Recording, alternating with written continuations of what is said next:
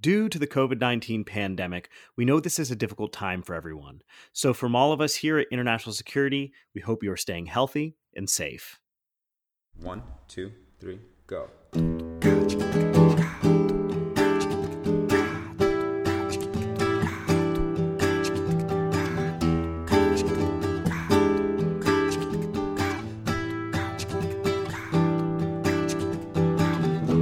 Hello, and welcome to International Security's Off the Page podcast. Today we are talking about international criminal tribunals and wartime atrocities in former Yugoslavia. I'm Morgan Kaplan, and I'm the executive editor of International Security, and we will be talking today with Professor Jacqueline McAllister, author of a recent International Security article, Deterring Wartime Atrocities, Hard Lessons from the Yugoslav Tribunal. And later, we'll be going off the page with retired General Wesley Clark, who was the Supreme Allied Commander Europe of NATO during the Kosovo War. In the next two episodes of Off the Page, we'll be talking about the politics of refugee return and also Chinese views on nuclear escalation. Both are great conversations that you won't want to miss, so subscribe to Off the Page on your favorite podcast platform. Joining us now is Dr. Jacqueline McAllister, who's an assistant professor of political science at Kenyon College. Dr. McAllister, thank you so much for joining our show today. Thank you very much for having me. So you've written an incredibly interesting article for us called Deterring Wartime Atrocities, Hard Lessons from the Yugoslav Tribunal.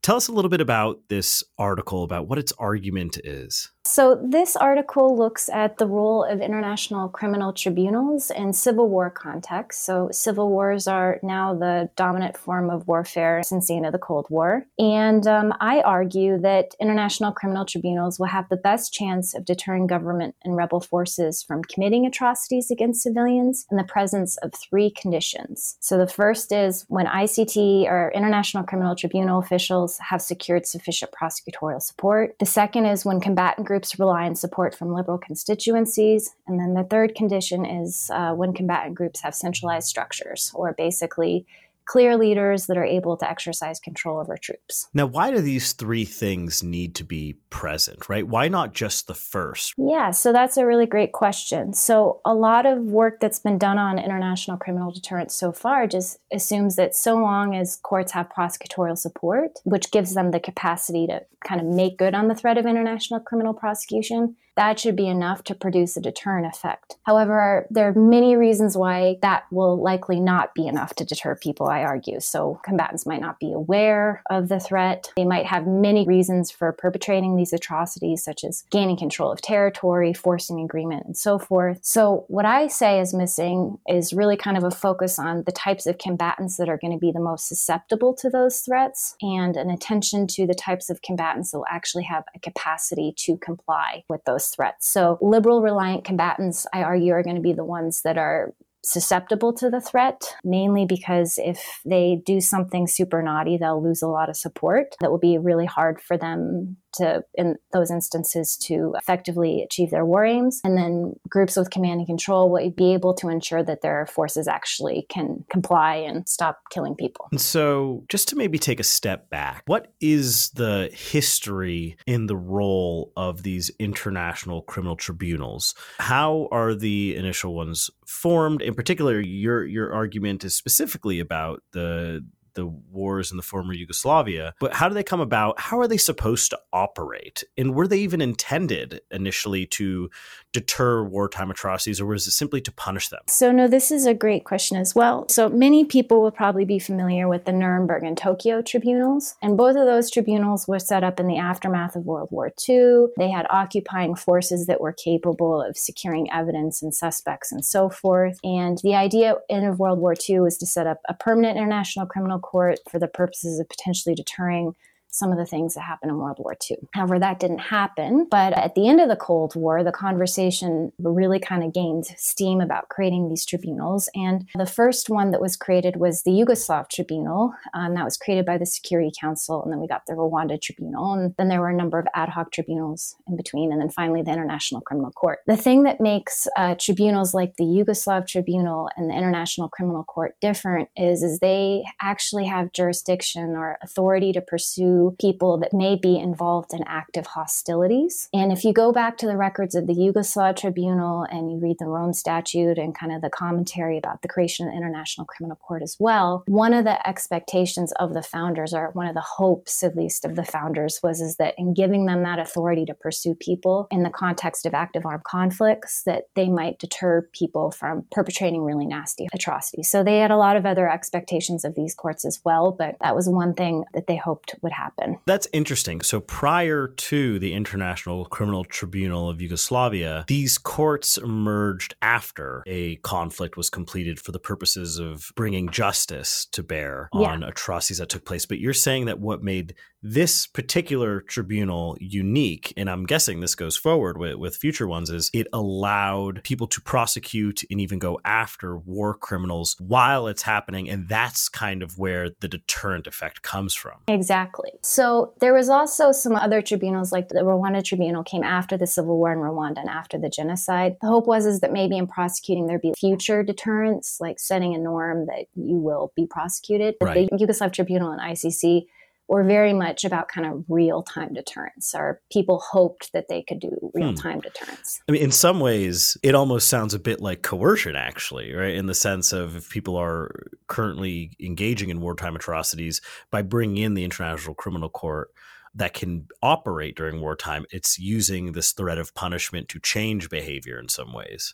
Definitely, yeah. It was seen as kind of another tool in the toolkit for potentially alleviating some of the suffering associated with these conflicts. Right. So tell us a little bit about what the situation was in Yugoslavia in terms of these atrocities. Who were committing these atrocities, and how did the implementation of the International Criminal Tribunal affect those atrocities going forward, if at all? So the wars associated with the former Yugoslavia started gaining steam in the early 1990s. So these wars were associated with the very aspects of the Yugoslavia, or what was Yugoslavia, breaking up. So the first conflicts, there was a brief 10-day war in Slovenia, which was one of the 6 republics of Yugoslavia. They separated, but then Croatia separated and Bosnia separated, and Serbia didn't want Croatia and Bosnia to separate. So the early conflicts were about Croatia and Bosnia separating. They were very, very, very violent. The Croatian conflict was very violent, and the first half is Serbs were securing territory to create basically Serb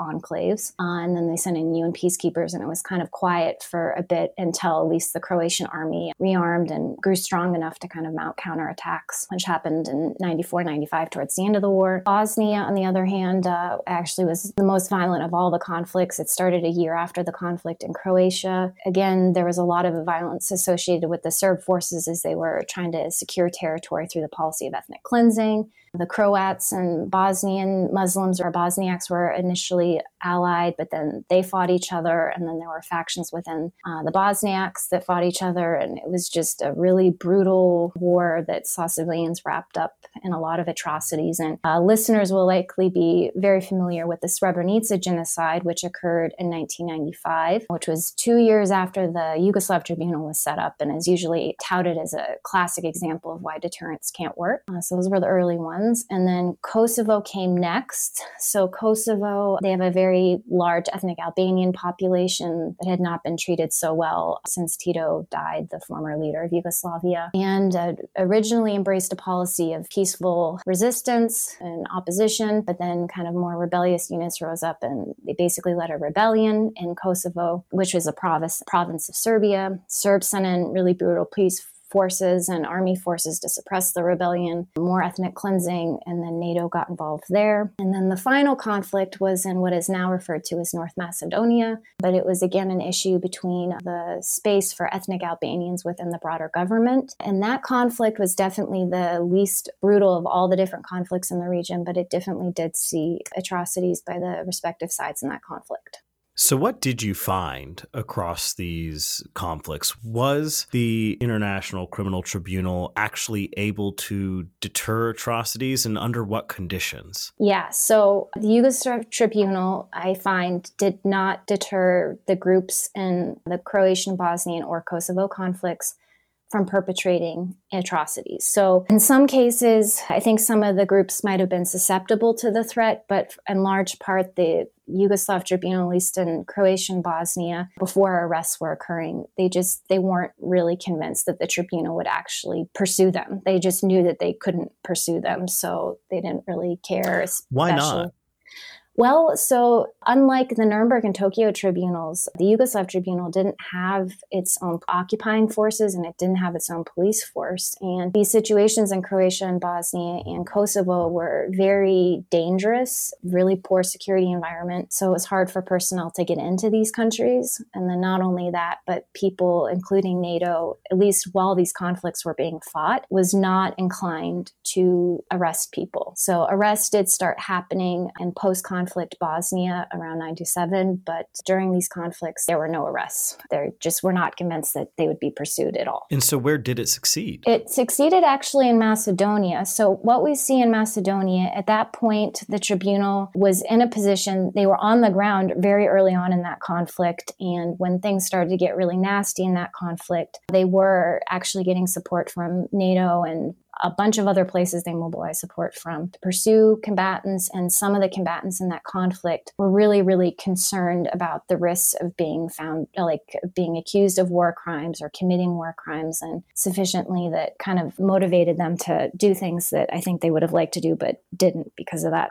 fear of prosecution. You know, something interesting about your argument and your approach to studying the deterrent effects of international criminal courts is that it's an argument that is applicable both to state and non-state actors. Mm-hmm. And so my instinct would be to think that both types of actors may respond differently to an international criminal tribunal or to international law. Should we expect the two types of actors to be differentially pressured by the presence of an international criminal tribunal? I think that in studying civil wars dynamics, it is important to kind of think about the differences between government security forces and rebel security forces. Nonetheless, in the context of research for this project, I found that both governments and rebels face two core challenges that can really affect the court's ability to impact their behavior. So the first is these groups need support from somewhere. And if they need support from places that are really concerned about what these courts say, that can be really important. And then the other thing that these groups share in common is kind of organizational issues. So governments tend to be better organized than rebel groups, but to the extent that they have leaders in command, that can also be relevant here. So there are important differences between these groups, but these two characteristics of government forces and rebel forces are important for the deterrent effect. So what's the take home for those out there? Was the ICTY a success? Yeah, so I think the Yugoslav Tribunal's experience is very important, and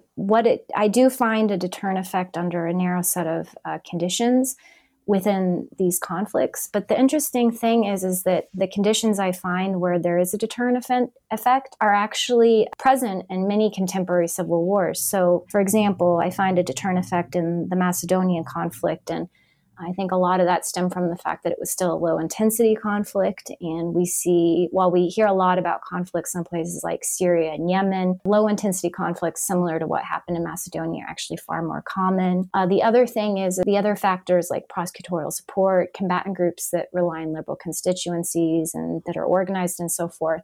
We tend to see those factors operating in a lot of different civil conflicts where the ICC is active. So the effect is there. I think it's really important to understand that this effect is conditional and occurring under a narrow set of circumstances than existing research or policymakers think it might. But it is there. And in terms of developing a kit for dealing with conflicts and human suffering in those conflicts, having a better understanding about what these tribunals can and cannot do will help that broader holistic response to these situations. And I'd love to drive that point home a little bit more, which is based on what you've uncovered in your research. What is the policy takeaway? What is the policy implication of your findings? One, international criminal tribunals are not silver bullets for deterring all these crimes, right? Their effect is very conditional. Cannot stress that enough. The other thing I think is really important to keep in mind about these tribunals is that while international criminal tribunals can do a lot to kind of mobilize prosecutorial support and thereby enhance their ability to pursue suspected war criminals. They really do need states to step up and help them get access to evidence and crime scenes and suspects and so forth. And it's very unrealistic to expect these courts to be able to have any deterrent effect if we're not willing to kind of support them. And here I'm thinking about kind of the International Criminal Court, and the UN Security Council has referred a number of situations to the International Criminal Court, but hasn't always been willing to kind of back that process up with concrete support. And people give the court a hard time for not deterring, but it's hard when they can't really even get into these places. A second implication would be that these courts can have a deterrent effect, and one way that we can maybe grow that deterrent effect would be continuing to the benefits of military trade and intergovernmental organization relationships with liberal states and relations. The liberal-led order has a lot of perks to it, and the more we can kind of make those perks attractive to more actors and kind of buttress them, I think we can do a lot more there. Great. Well, Dr. McAllister, I only have one more question for you. And that is, are you ready? Yeah. To go off the page. Looking forward to it.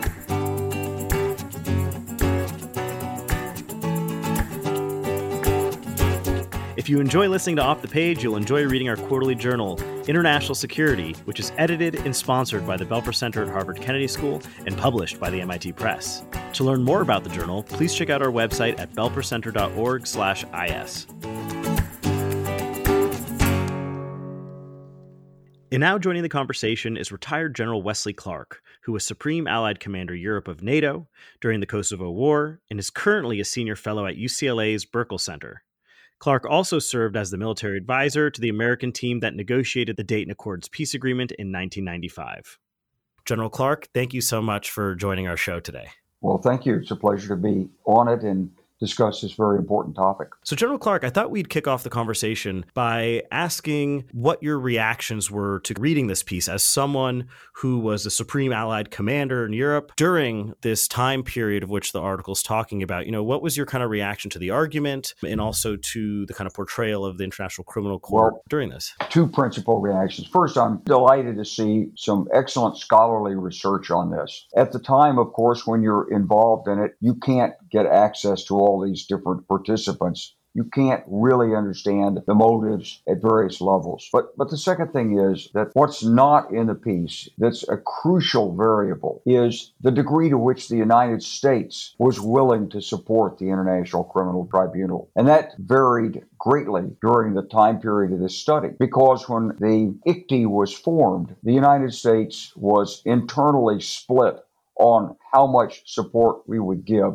State Department, Madeleine Albright at the United Nations, very strongly supportive. The Pentagon, not so supportive. And we didn't have troops on the ground until 1996 in Bosnia. So there was nothing we were going to do. Once we put our troops down there, then we had already decided we would not go after these indicted war criminals. That was part of our thinking to avoid provoking more conflict. That changed in the summer of 1997. And with that change, ICTY became incredibly more empowered and credible. I agree, General Clark. You're pointing to a very, very important aspect of the relationship between the ICTY and the United States. The U.S. relationship was very, very important. And a lot of the way I came to think about prosecutorial support, which is one of the key ingredients I think is crucial for these courts to have a deterrent effect or any kind of effect whatsoever. A lot of my thinking about that variable actually arose from my looking at the U.S. relationship with the ICTY early on. And one of the key reasons why the ICTY case is precisely so interesting to look at is because relative to other international criminal courts we're seeing, the ICTY actually had a lot more support. And a lot of that support definitely did come from the United States. So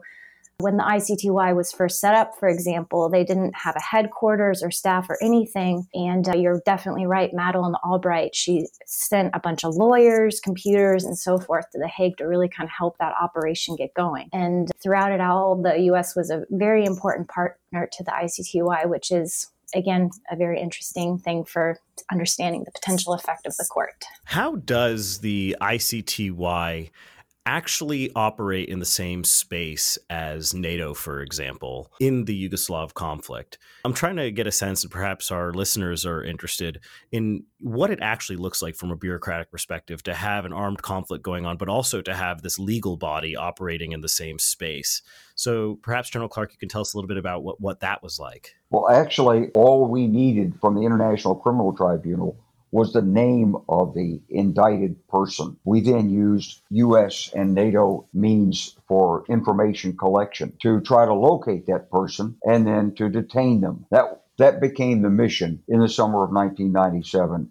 Detain persons indicted for suspected war crimes and send them to The Hague for prosecution. So we weren't collecting the evidence at that point. We weren't in the field cooperating one-on-one with the International Criminal Tribunal. They just gave us the names. And whatever evidence they had, we then put together the process for finding them. And I would just tell you, this process that was put together to find these, we called them PIFWCs, persons indicted for war crimes, PIFWC.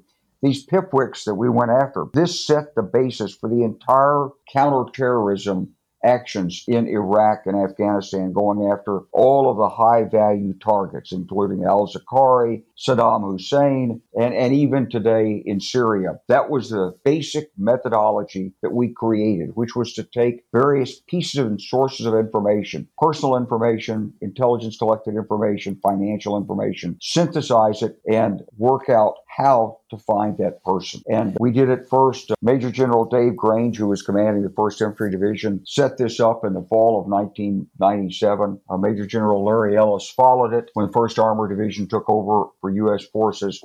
And then we brought our allies, the British and the French, into this system. And that's the system that was, has been used for 25 years, essentially, with, obviously further enhancements as we got better sources of information.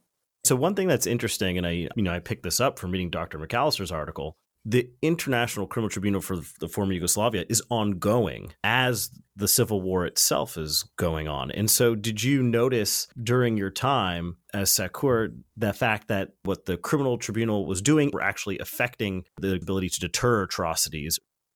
From the time we started going after PIFWCs in the summer of 1997, everything changed. At that point, the mid-level persons they were aware of NATO's power. And before that, NATO had been looked at on the ground as, powerful, but they're not going to interfere with us. Suddenly, NATO became a factor. And when we became a factor, it magnified the deterrent impact of the International Criminal Tribunal. Now, from the beginning, we had known from listening to people like Milosevic that there was always a certain impact, an awareness of potential prosecution. And you may know that Mr. Karadzic in his orders to General Mladic would say things like, clear out such and such a village, but do not violate international law, which was like, cover your what, because of course they were going to violate international law, but he was aware of it and he was trying to protect himself.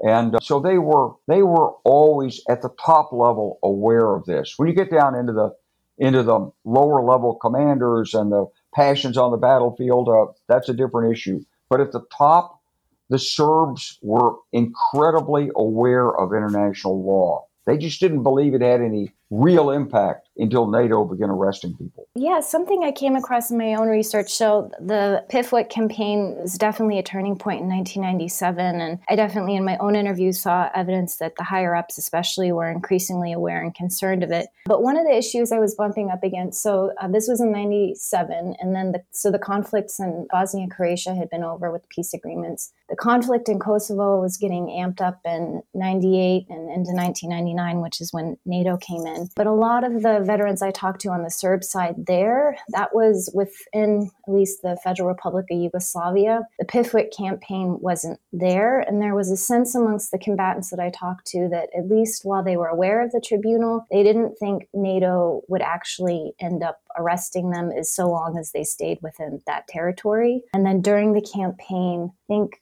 there was some question about whether NATO would actually start arresting people on the ground, and it was kind of put off until the end of the air campaign. So it's kind of interesting to see kind of the higher ups and maybe the sense that they thought they could get away with it, and then kind of the lower downs thinking so long as they didn't actually go anywhere where NATO was on the ground, they could get around it.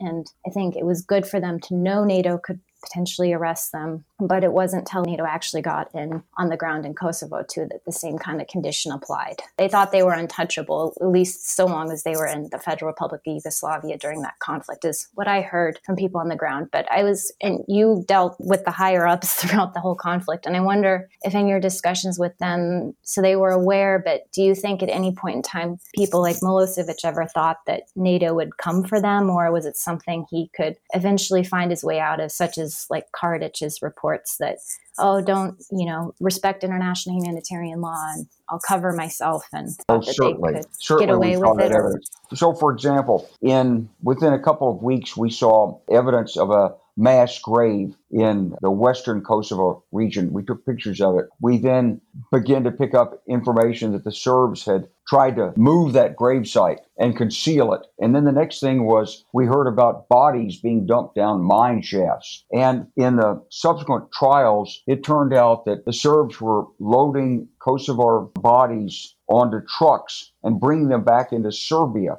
One of these trucks ran off the road, ran into a river, and the local police chief in Serbia recovered the truck, and they opened it, and they were shocked to find in it a bunch of dead civilians who had been killed by the Serbs, and they were trying to conceal the evidence. So certainly Milosevic and Mr. Shinovic and the generals who were working down there, they were very aware that NATO would use the power of international law against them. The article and the conversation we're having is about how international criminal tribunals can deter wartime atrocities. But something that's coming out here in this conversation is that it may deter wartime atrocities under, some circumstances, particularly the ones that Dr. McAllister is talking about. But it also seems to potentially increase the effect of hiding wartime atrocities, or in the sense of making leaders think, well, I'm still going to commit them, but I have to do it in a way that protects ourselves from potential prosecution. Oh, of course. Of course they were trying to protect themselves. In fact, I will tell you, at the end of the bombing campaign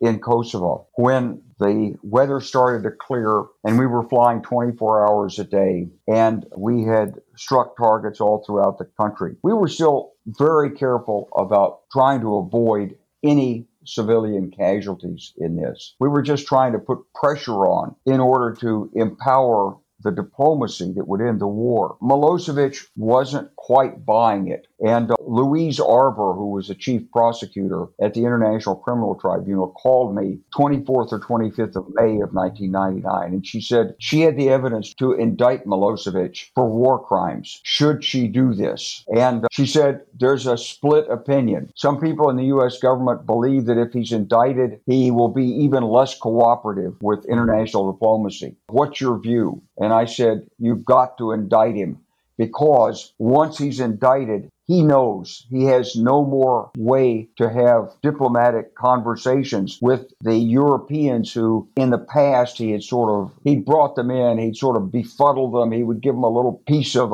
an agreement to try to make them heroes and buy them off and stall. All that stalling was finished off when he was indicted, because then the Europeans were not able to talk to Milosevic because he was then an indicted war criminal. So at the top, the International Criminal Tribunal had enormous impact on ending the conflict successfully. I had 2 points. So one about kind of the deterrent effect. And the interesting thing I saw is the higher ups in Kosovo, I think they still thought that they could get away with it for at least a period of time. But by the final Yugoslav conflict in North Macedonia, that was after Milosevic had actually been handed over to The Hague, and it was a totally different ballgame. And not only were they aware, but it seemed to be percolating down to their behavior. The second point with respect to the indictment for Milosevic, I think that is a very interesting thing to think about as well. So the indictment, at least publicly, was made known around May 27th. and they got Milosevic to concede, I think, pretty much a week later. And it's kind of interesting looking back at that period of time and thinking about which set of factors actually got him to eventually stand down. And I thought about this question a lot myself, and it's hard to know in hindsight which factor it was, but some of the evidence that I've received and kind of talking to other people besides Clark is that one of the most important effects that indictment had was actually for NATO itself. So the NATO campaign itself ultimately was 78 days, but it was supposed to be far shorter. And at this particular point in time, as General Clark was saying, Milosevic had been really dodgy and not really seeming like he was going to bow to NATO pressure, and just it was a lot longer of a campaign than intended to be. Support for Operation Allied Force was waning, and one of the best things about the indictment was that it actually kind of was a signal that, yes, what NATO was doing was right. Here's a reminder of what we're fighting for. This guy is bad news, and we got to see this through. I mean, he's being indicted for really horrific crimes and so forth. So that was really one big effect that I think is also important to consider. And then the other thing, too, looking historically at that moment and his decision to stand down, I think maybe increased the pressure, but you look to, he was negotiating a lot with the Russians at this particular point in time, and the envoy at the period, Viktor Chernomyrdin, he basically kind of poo-pooed the indictment and really didn't give it much credence. And I feel like in my analysis, it seemed like Russian pressure kind of, we're not going to support you anymore, Milosevic, might have been more important than the indictment. But I don't know, it's kind of hard to fully piece together the effect of the indictment. But it's also interesting to think about the other things it did as well and the role that indictments can play in kind of getting into these kinds of situations for sure. So one question I have at this point in the conversation is we're talking a lot about the effects of the International Criminal Tribunal on behavior and deterring atrocities in the former Yugoslavia. But General Clark, you would also mention that a lot of the lessons learned has found its way outside of Yugoslavia. You brought up the war in Iraq, you brought up the war in Afghanistan. How does the history and the impact of what happened in Yugoslavia affect both how the United States and other actors approach matters of deterring and also bringing to justice wartime atrocities in other conflicts elsewhere around the globe, but also do we think it actually had an effect on other potential perpetrators outside of the former Yugoslavia? Well, first of all, I think that when I'm talking about the lessons learned, I'm talking about the military intelligence, special operations procedures that we put in place that we then carried forward. I'm not talking about the broader impact of the International Criminal Tribunal. You know, right. When we created the sort of 52 face cards there in Iraq and we identified high-value targets we wanted to go after, that was just like the way we went after the persons indicted for war crimes. But that wasn't international law. That was just the United States and how we saw it in Iraq in 2003, 4, 5, and so forth. Now, a very important factor to consider is that it's the role of Russia. So Russia just instinctively, anything that builds up NATO and the United States, Russia instinctively has opposed. And regardless of whether it was good for Russia or not. And this was true in the 1990s. But in the 1990s, the Russian bureaucracy was struggling to be organized. President Yeltsin didn't have a tight grip on what was being done and said. So Vice President Gore talked Russian Vice President Viktor Chernomyrdin into participating in these peace talks. And so that brought Russian influence in. But the Russians also went behind us. They set up a special operation that was unfolded on Pristina Airport to try to split the country. And this may have also had been revealed to Milosevic. He and his people probably knew about this operation and what it was supposed to do. It would have completely obviated everything NATO had done in Kosovo. And so it would have split the country and given the Serbs 40-50% the northern half of the country, which is what they wanted. Just to clarify for the audience, this was an agreement kind of struck in the context of the final days before Milosevic agreed to pull out his forces from Kosovo. So, I mean, I think we don't really understand everything that happened in Kosovo today because we never got access to the other side, the Russian side and the Serb side. Unlike when you look at World War II, for example, and you have much better access to what Germans thought and did, you don't have that access here. So we're sort of only seeing half of it. But when you go past 2000 and you see Vladimir Putin coming into Russia, you see that there was resistance against this idea of responsibility to protect. The Australian Foreign Ministry and the United Nations seized on the humanitarian intervention in Kosovo, and they created a doctrine called responsibility to protect, R2P. And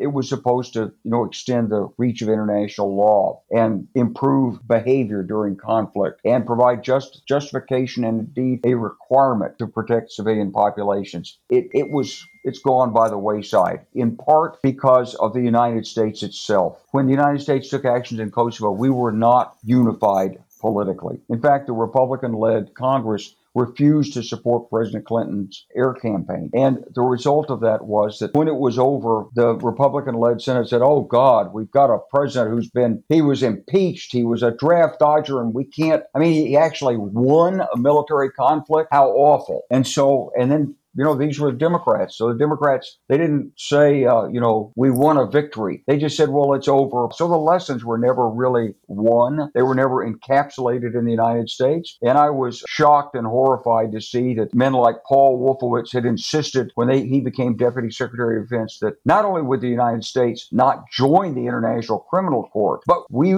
demanded that other countries exclude any consideration of U.S. behavior under ICC standards. And so we declared ourselves exempt from the ICC. That put us in the category of Russia, China, and Iran. It wasn't a good step forward. And so, unfortunately, what Dr. McAllister has documented is sort of a high point of international law in constraining conflict. We have yet to see further steps that would advance it, in my view. Yeah, so kind of getting back from a scholarly perspective, the answer about kind of what has been the broader effect of deterrence outside of the Yugoslav case study. And there's actually a good amount of research, and I'm finishing my own manuscript where I've looked at the ICC's experience in contemporary civil wars. And the argument I make for the Yugoslav cases actually holds for the ICC cases, and I found evidence of a deterrent effect in those cases. So the effect is a little bit more complicated. I think generally the evidence suggests it's been more in a deterrent direction than not. So that's important to keep in mind. And then the other thing I think that General Clark is putting his finger on here that's really interesting and important is kind of the U.S.'s waxing and waning role with international criminal tribunals. I mean, in the rhetoric we hear these days, the United States seems to be very, very hostile to these bodies. So last spring, when the ICC prosecutor was in the midst of pursuing investigations into torture and U.S. forces crimes committed potentially in Afghanistan, they withdrew her visa and threatened sanctions on people and so forth. But that kind of belies the historical reality of the United States playing a very, very important role in supporting these institutions and the development of these things. And a third point I was thinking of, and I want to respond to that General Clark was just saying, that one of the things that I find really, really interesting about kind of the arguments against the United States having a relationship with the court is the fact that its jurisdiction is something that we don't want to be beholden to. And the fact of the matter is that under the U.S. Uniform Code of Justice and our own laws, we actually are kind of beholden already to all the norms that the Rome Statute and the International Criminal Court are trying to enforce. So it's a little bit interesting there. So, I mean, we should want to be beholden to these things. And in many respects, we actually already are beholden to them, which is an interesting thing to keep in mind. Well, so that brings up two interesting follow-up questions. We can obviously take them one at a time. But what is the argument that people make for why the United States should not join the International Criminal Court? And second is, do you think there's ever going to be a period of time or a moment where the United States will actually become party to the statutes? I think it would change if you had a progressive government in the United States. It's just, look, this issue about international law is fundamental to understanding the International Criminal Court system. And, all through the 1990s, Republican senators like Jesse Helms refused to support the United Nations. Every year there was a fight about putting the budget forward to the United Nations. There were challenges in the court system. Despite the fact that the United States signs treaties, there's a body of jurists in the United States who insist that no matter what the treaty is, we can't be bound by any international agreement. And so this International Criminal Court is a subset of that larger discussion in society. And until we have more enlightened politics, I don't see any movement on the International Criminal Court. So the arguments against joining the court, there's 4 main points we generally hear. So the first one is that there's concern that we don't want an international court prosecuting our people. We don't want our people that are out fighting across the globe, doing a lot of things that other countries are not necessarily willing to do to fight terrorism and so forth. We don't want our troops to be beholden to some foreign court. So that's first argument. Second argument is there's a concern that there could be politically motivated investigations and prosecutions. So this also fits into the kind of the UN type argument, whereas the United States view that people are going to come after us unfairly or come after our allies like Israel unfairly. There's also due process concerns. So they think the protections at the ICC are not as strong as they would be in US courts, which is not at all the case. And then kind of an interesting and bit of a contradictory point that sometimes makes it's people are on the one hand so scared of the ICC coming after US personnel, but on the other hand, they argue that it's really ineffective and point to the fact that this court's been set up for quite a while and hasn't had many convictions and so forth, which also kind of belies some of the evidence that suggests that it actually can be effective. So those are the arguments against joining the ICC. But in terms of prospects, I'm not even sure a progressive government at this point would be enough for the US to join the International Criminal Court. I think there tends to be a lot of opposition, especially from the Pentagon, for joining the International Criminal Court. And we saw under Barack Obama's administration,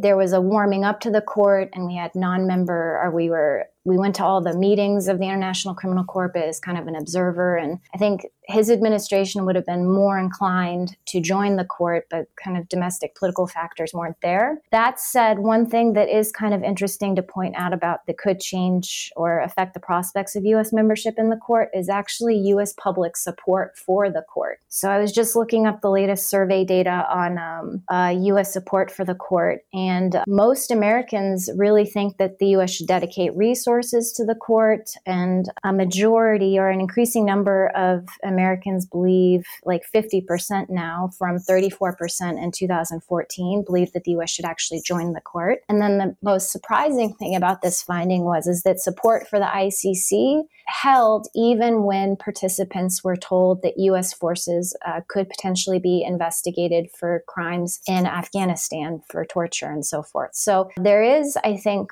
increasing public support for membership at the court, which could swing things, but I don't know if we're going to see that for a while. Great. Well, at this point in the show, we have a little bit of a tradition, which is we like to ask our special guest whether they have any advice for junior scholars, junior practitioners, junior service members. So, General Clark, we'd love to hear what advice you have for our listeners. Well, I think you have to look at cause and effect in international relations very carefully because there are many, many, many factors. So if you look at this excellent paper by Dr. McAllister, and it's the best piece I've seen on looking at the impact of the International Criminal Tribunal at various levels, there's only so far you can go in scholarly analysis. The truth is that much of international relations is driven by the temperament and the politics, the internal politics, the bureaucratic politics that you may not be able to see on particular actions. So, for example, the struggle between Democrats and Republicans over the proper role of international law is fundamental to this issue. The structure of decision-making in Russia, post-Soviet Russia, was fundamental to the outcome in Bosnia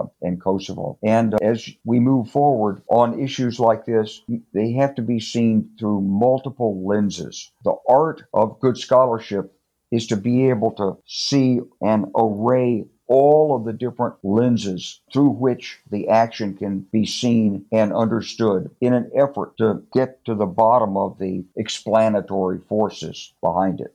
Good scholarly work that we've seen from Dr. McAllister is an important part of pushing international relations in the right direction. And we all owe Dr. McAllister a debt of gratitude for her good work. Fantastic. Well, thank you so much, General Clark, and thank you, Dr. McAllister, for joining our podcast episode today. Thank you both as well. It was a real pleasure. Thank you.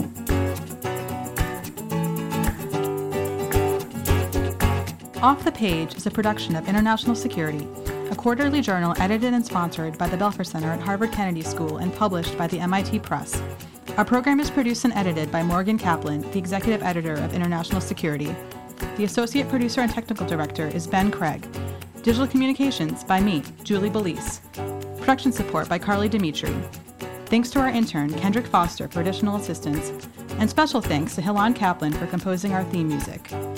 Upcoming episodes and additional material for Off the Page can be found online at belfercenter.org/offthepage. All articles from the journal can be read at mitpressjournals.org/is.